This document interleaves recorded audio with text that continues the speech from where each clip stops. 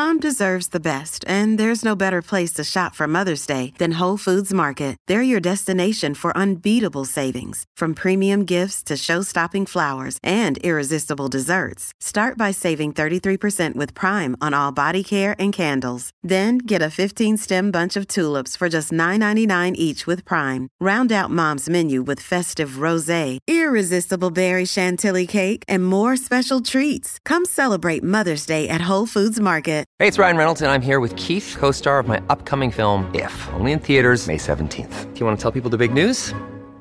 All right, I'll do it. Sign up now and you'll get unlimited for $15 a month and 6 months of Paramount Plus Essential Plan on us. MintMobile.com/switch. Upfront payment of $45 equivalent to $15 per month. Unlimited over 40 gigabytes per month. Face lower speeds. Videos at 480p. Active Mint customers by 531.24 get 6 months of Paramount Plus Essential Plan. Auto renews after 6 months. Offer ends May 31st, 2024. Separate Paramount Plus registration required. Terms and conditions apply if rated PG. Many of us have those stubborn pounds that seem impossible to lose, no matter how good we eat or how hard we work out. My solution is PlushCare.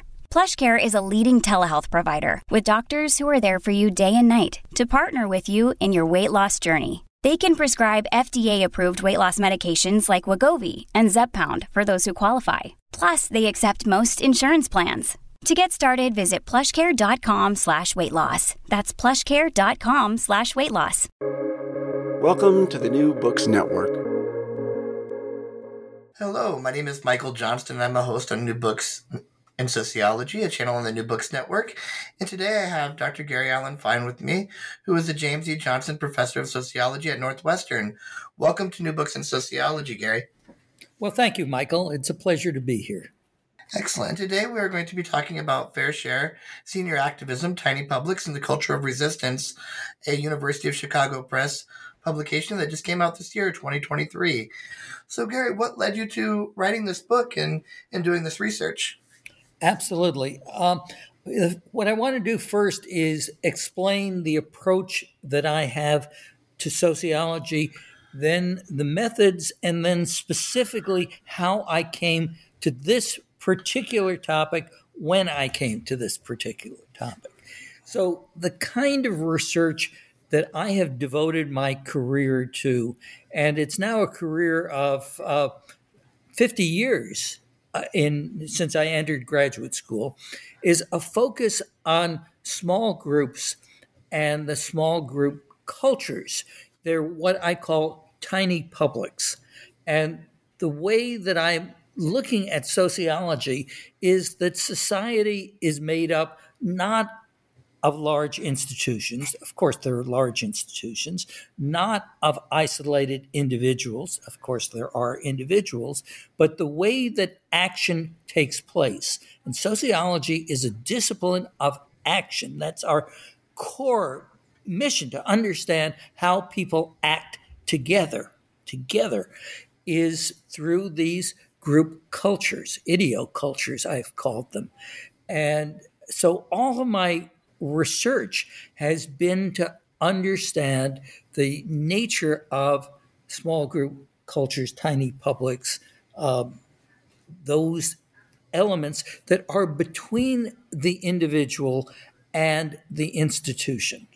And I think that sociologists sometimes forget that very distinct level of analysis. And that has been what I have attempted to do over the course of half a century.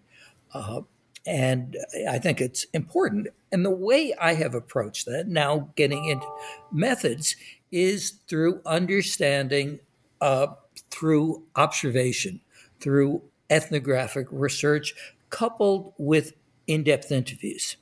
And so I have conducted over the course of my years 14 different ethnographic studies of different kinds of communities, mostly leisure communities or work communities. And they've ranged from Little League Baseball to Dungeons and Dragons, restaurant kitchens, government meteorologists, and a range of others, as I say, 14 different studies. Now, how did I come to write Fair Share, Senior Activists, Tiny Publics, and the Culture of Resistance? I'm always interested in group cultures, as I mentioned.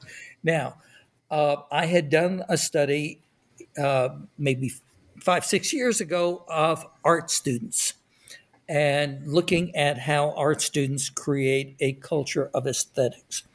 Well, after I was done with that research, I asked myself, what is the next area that I should study? And as it happens, my age at that point was 65. I had just gotten my Medicare card. I'd just been gotten Social Security. And I said, well, I've written about social movements and movement organizations, but I've never actually studied them. I've never studied a social movement organization. And now that I'm a senior citizen, why don't I look at those organizations in which seniors fight for their rights? Now, I would like to believe, as a sociologist, that I could study either a conservative group or a progressive group, an alt-right group, Antifa group. The group that I'm looking at is a progressive organization. Chicago Seniors Together is the name that I use for them in this book, but that's, of course, a pseudonym, as we ethnographers typically come up with. And so I contacted the group, and the director of the group, the woman who was in charge, agreed to permit me to observe that group. And I started in actual 2015 and ended my research in 2018. So it was a period of about 2.5 years, 3 years, in which I was going to meetings often several times a week. I mean, it was quite an intense project. I went to demonstrations and collective action movements, activities. The one thing I didn't do, which some of my friends and colleagues did, was civil disobedience. Personally, I drew a line there, but I watched others chain themselves to doors and force the police to drag them and carry their wheelchairs in some cases. But I was there for a whole variety of events for nearly 3 years.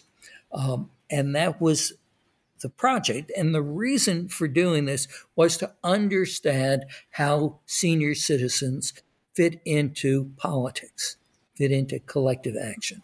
And that's the basis of Fair Share. And the reason I call the book Fair Share is because one of the constant memes, the themes that these elderly men and women used was, we demand our fair share. And further, that the rich, and they never defined themselves as the rich, that the rich were not paying their fair share. So this idea of fairness was important in terms of this ethnography. Now, what fairness consists of is part of what I discuss. Who is to say, what fairness is fairness that everyone pays the same percentage of their income? Or is it that everyone gets the same benefits from the state? What constitutes fairness? That's one of the sociological problems that I address here. It's not one that I answer because there is no answer.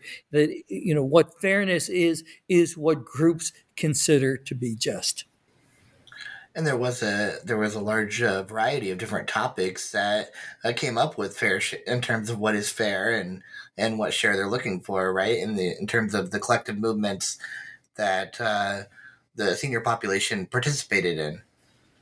Well, that's right. As I say, this is a progressive group. It is a group that is inspired by Saul Alinsky in Rules for Radicals, Reveille for Radicals. That he was a prominent Chicago-based activist and had a model of how people should join together to create fairness. What that meant in terms of this group was to fight for better nursing home conditions, to fight for better senior housing conditions, and eventually in time to fight for a more equitable kind of Medicare, a Medicare for all. They haven't succeeded in getting Medicare for all, but that certainly was one of their goals in that period that I was present. And topics that are relevant to them and important to them. Yes. That's right. Excellent. So one of the questions that I had to begin with is, why senior population? What is their significance in the United States of America? Why choose the senior population rather than some other population, as you have done in your past books? Sure. Well, as I said, to be a little bit casual about it, that, they were my people. I was, sometimes young people study seniors, and that's important. They, have a distinctive perspective. But, here I was meeting them on their own terms in terms of their age. Now, one of the themes in the book is about memory and history and about the culture in which you grew up. And so, I talk a good deal about the experiences of these men and women, how they were, the older ones, involved in fighting Joe McCarthy and McCarthyism, somewhat younger, being part of protests against the Vietnam War, involved in the feminist revolution, women's rights. And so, the period from the 50s, 60s, 70s is part of the basis on which these men and women understood politics today. And it had its benefits and it had its drawbacks.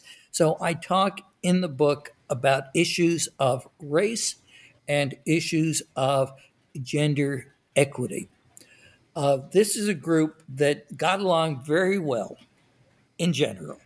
They, were progressives. They saw more or less eye to eye.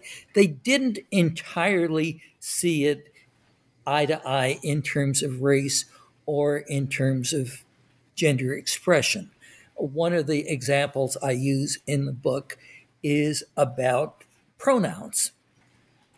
The organization hires workers, younger people, to help out, to be help out seniors as activists. And one of these young people chose to be referred to as they. This is not so uncommon for those of us who are university professors in this day and age. Of course, I was doing this 5 years ago, but still, even then, it was not so terribly rare. And to be fair about it, the seniors wouldn't have minded that this person that they were working with wished to describe themselves as they. That was okay because they're progressives and they're whatever people want to do is okay, more or less. What was difficult was that the organization, the executive director, and other members of the staff at meetings insisted that we go around the table and announce our preferred pronouns. Well, once this may have been fun and a curiosity, I'm a he, and the woman next to me is a she, and we did that, and it was, for many of the people there, it was a little strange. You roll your eyes a little bit about what the younger generation is coming to, but of course, our parents did the same thing as we were wearing blue jeans and having our hair long, and what's this generation coming to? That's we understand that, but when the organization did continue to do this, that every meeting you had to announce your pronoun, some of these seniors thought that that was just dumb. Fine for this friend of ours, this staff member, to be they.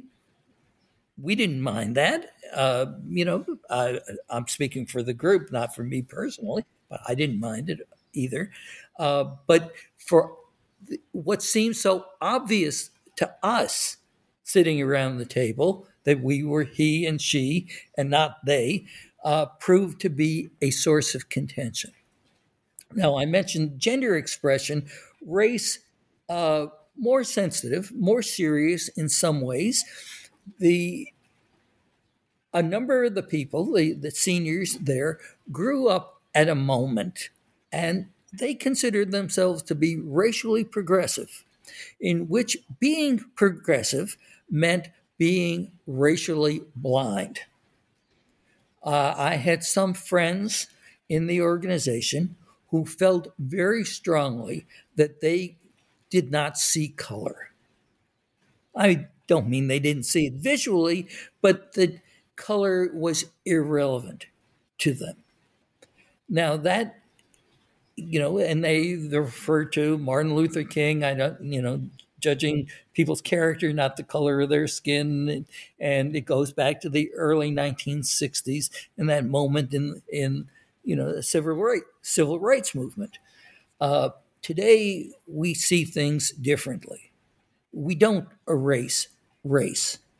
That, the racial issues, this is before George Floyd, but it's after, a number of other racial controversies, racial killings, Dylann Roof and Michael Brown in St. Louis and so forth, that race mattered to others.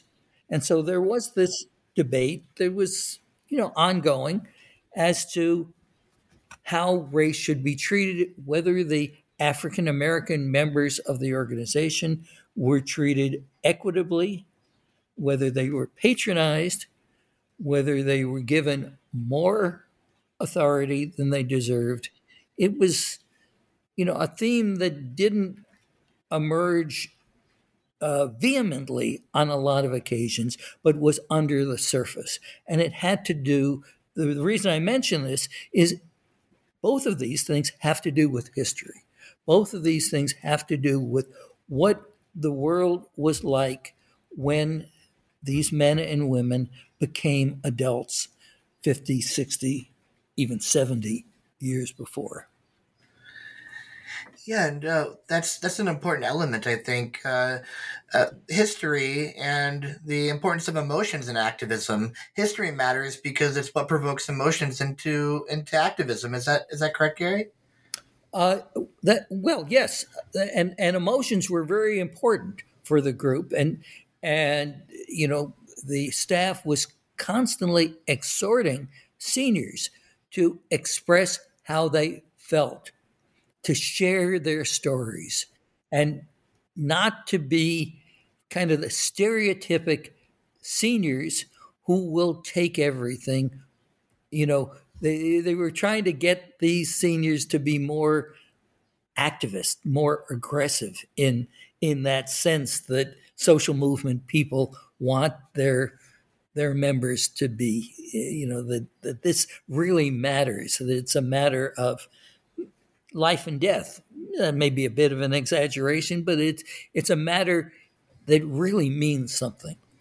And I think you wrote that stories and narration actually matter more than the facts or figures. That's the argument, and that's a Alinsky kind of argument, that who you are and the story you can tell will shape people, will change people. That if you can talk to a politician, not to give them facts, but to give them how this policy denied them access to their medicines, or how they had to choose which medicines to take, that can be moving in a way that saying 60% did this and 10% did that, and so forth, that stories are powerful. It brings things to life, and it gives people a sense as to what the experience was for those individuals collectively, which is what you draw out from ethnography anyway. So it's less about the facts, but what you observe while you're on site. So what actually held these social movements together? You talk about staffers and what is their role in terms of holding the social movement together? Yeah, well, this being an organization of seniors, the staff was very important. They were important in a very positive way and in a way that sometimes caused friction. The staff were primarily young women. There was one younger man who was a member of the staff, and the executive director was a woman who was turning 60. But the other staff members were basically women in their 20s, 30s maybe. And the challenge was that these staffers had movement expertise, that they were part of a network of activists. And the people that they were working with, the seniors, were largely not part of that network. They just wanted to do things that were good for society, that made the world better, that protected seniors and so forth. But they didn't exactly know how to do it in the way that activist organizations know how to do it. For many, the challenge was that these seniors were perfectly happy to sit around and talk and complain and tell stories. And then the staff had to get them out into the streets and with signs and with slogans and so forth and make a difference. And sometimes get in the face of politicians or get in the face of the police and, make a point with their bodies. And this, of course, will then take us to the particular role that seniors have. That there are some groups in our society that provoke feelings of recognition of injustice when these groups are treated poorly. And these can be ministers, they can be children, and they can be seniors. So a senior is, as one person told me, visual catnip for the media. So if a senior is being arrested, is being, that her wheelchair is being moved by the police, is being carried by the police, or she's being dragged, that's a story. That's the Chicago newspapers will cover that. They won't really cover it if that person is 35 years old. That's just, or 20 years old. That's kids being kids. A 5-year-old, that's a story. An 85-year-old, that's a story as well. And so it is that the power of their bodies and the power of their stories that matter. Was a challenge getting a collective consciousness from the seniors who were part of this political group? Was that a difficulty for staffers to do? Or yeah, it was harder for staffers than it was for me.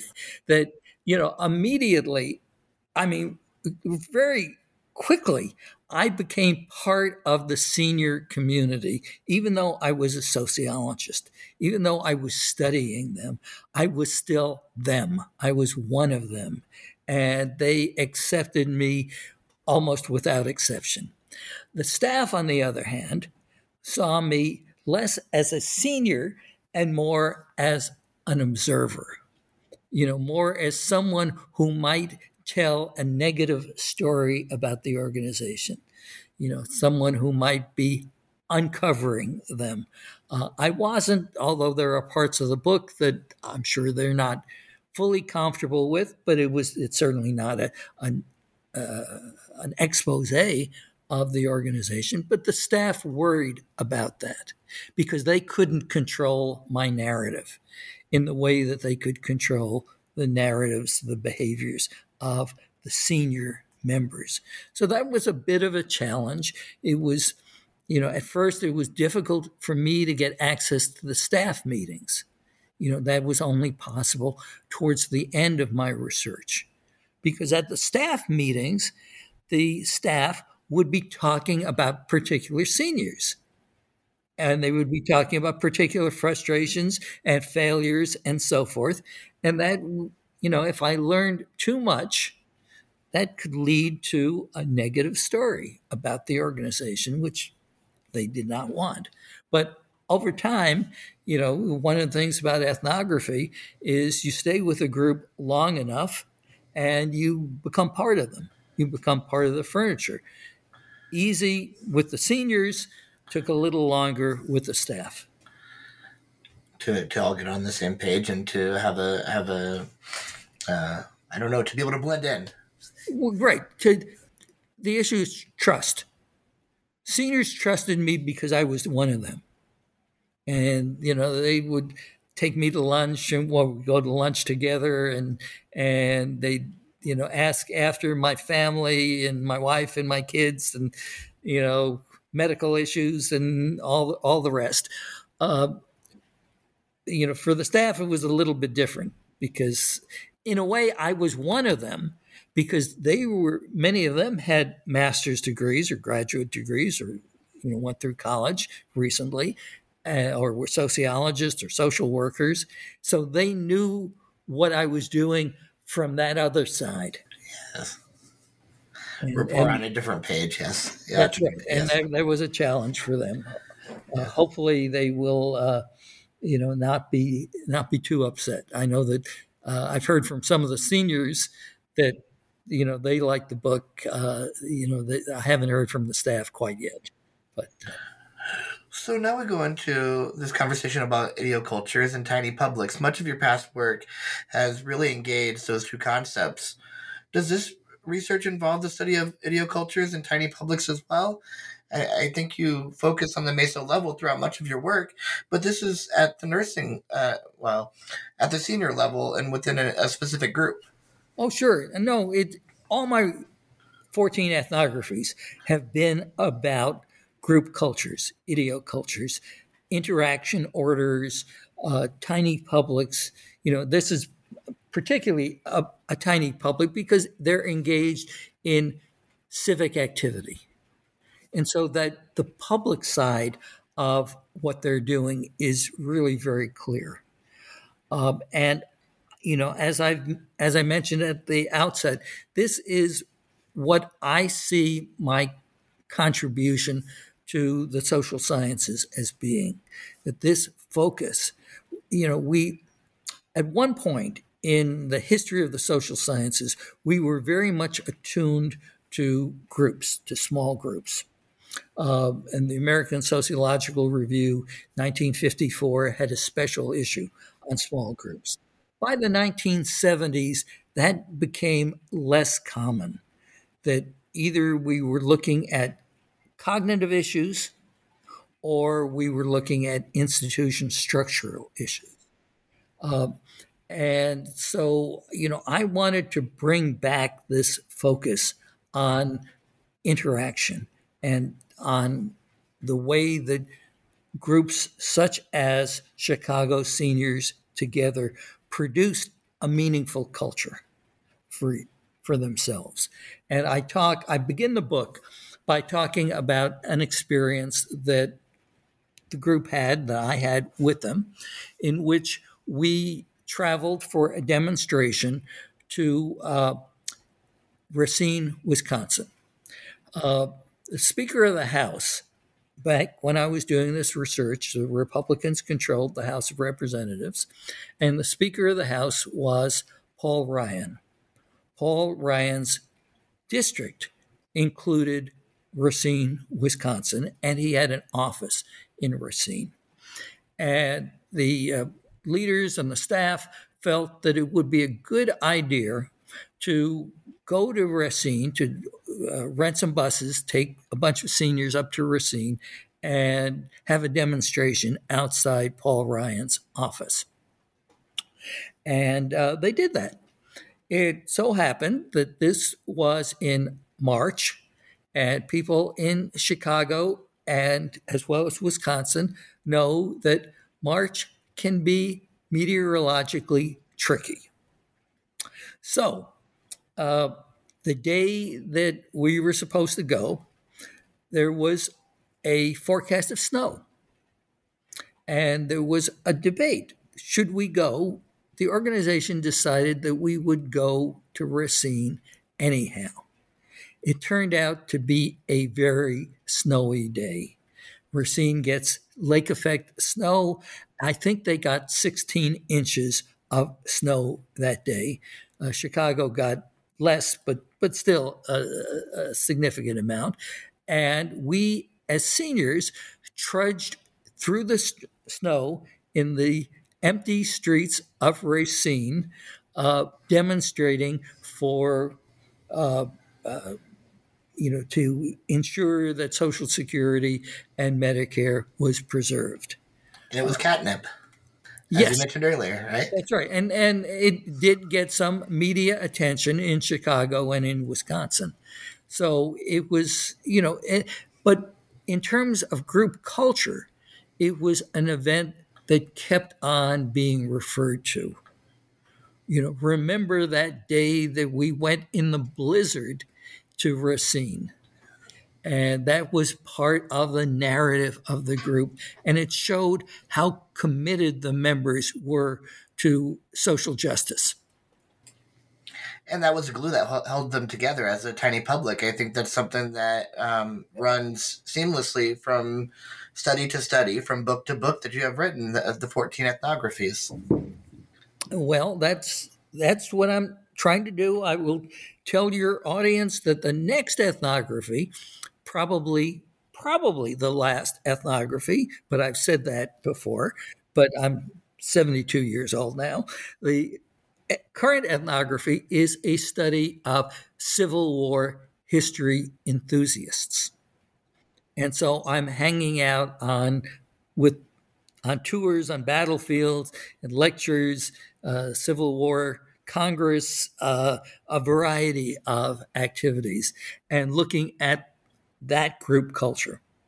And I guess maybe to close this meso level, what do you see the significance of the group in terms of macro and more individual studies? Cognitive, I guess, maybe was something that you mentioned earlier, and that might be more individualistic. And then you have macro, which would be institutions as large as maybe even society, right?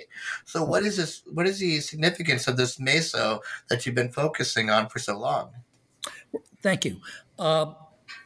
In 2021, I published a book called The Hinge.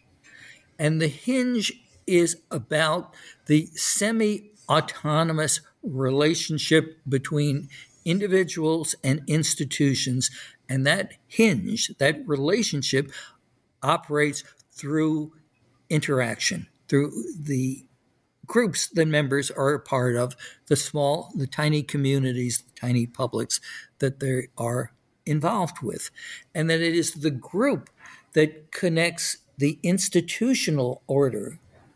Institutions don't operate by themselves. They operate because there are groups. There are police units, there are bureaucratic offices, and the like. And they don't just operate because of individuals, but individuals can't do anything without others, without collective others. That they're a network of people that they're linked with. And so in The Hinge, I'm talking specifically about the role of group cultures in creating civic structures. So it is my answer to those scholars who look at civil society or the public sphere. It's my approach to address some of the issues that Jeffrey Alexander has talked about, or Jürgen Habermas has talked about. There are a lot of theorists who do that very well and very in a very sophisticated way, but too often they leave out that interaction order. And as a student of Erving Goffman, who was my mentor in college, I feel that issue of impression management, presentation of self, interaction orders is crucial for what the nature of society is. That's what sociologists, in my view, should be studying. And what a great place to do it in Chicago, right? The place where being in the trenches began. Well, that's right. But I like to think that one could do it in Shanghai or in Berlin as well. Well, thank you again, Gary, for joining me today on New Books in Sociology. I look forward to having you on New Books in Sociology with your next and potentially last ethnography to talk about what you found there. All right. It's entitled The Found Cause, as opposed to the Lost Cause.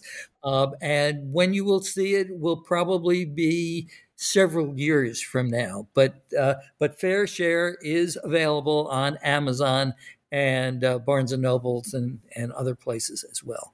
Michael, thank you. Again, this is another episode of New Books in Sociology, a channel on the New Books Network. Have a great day.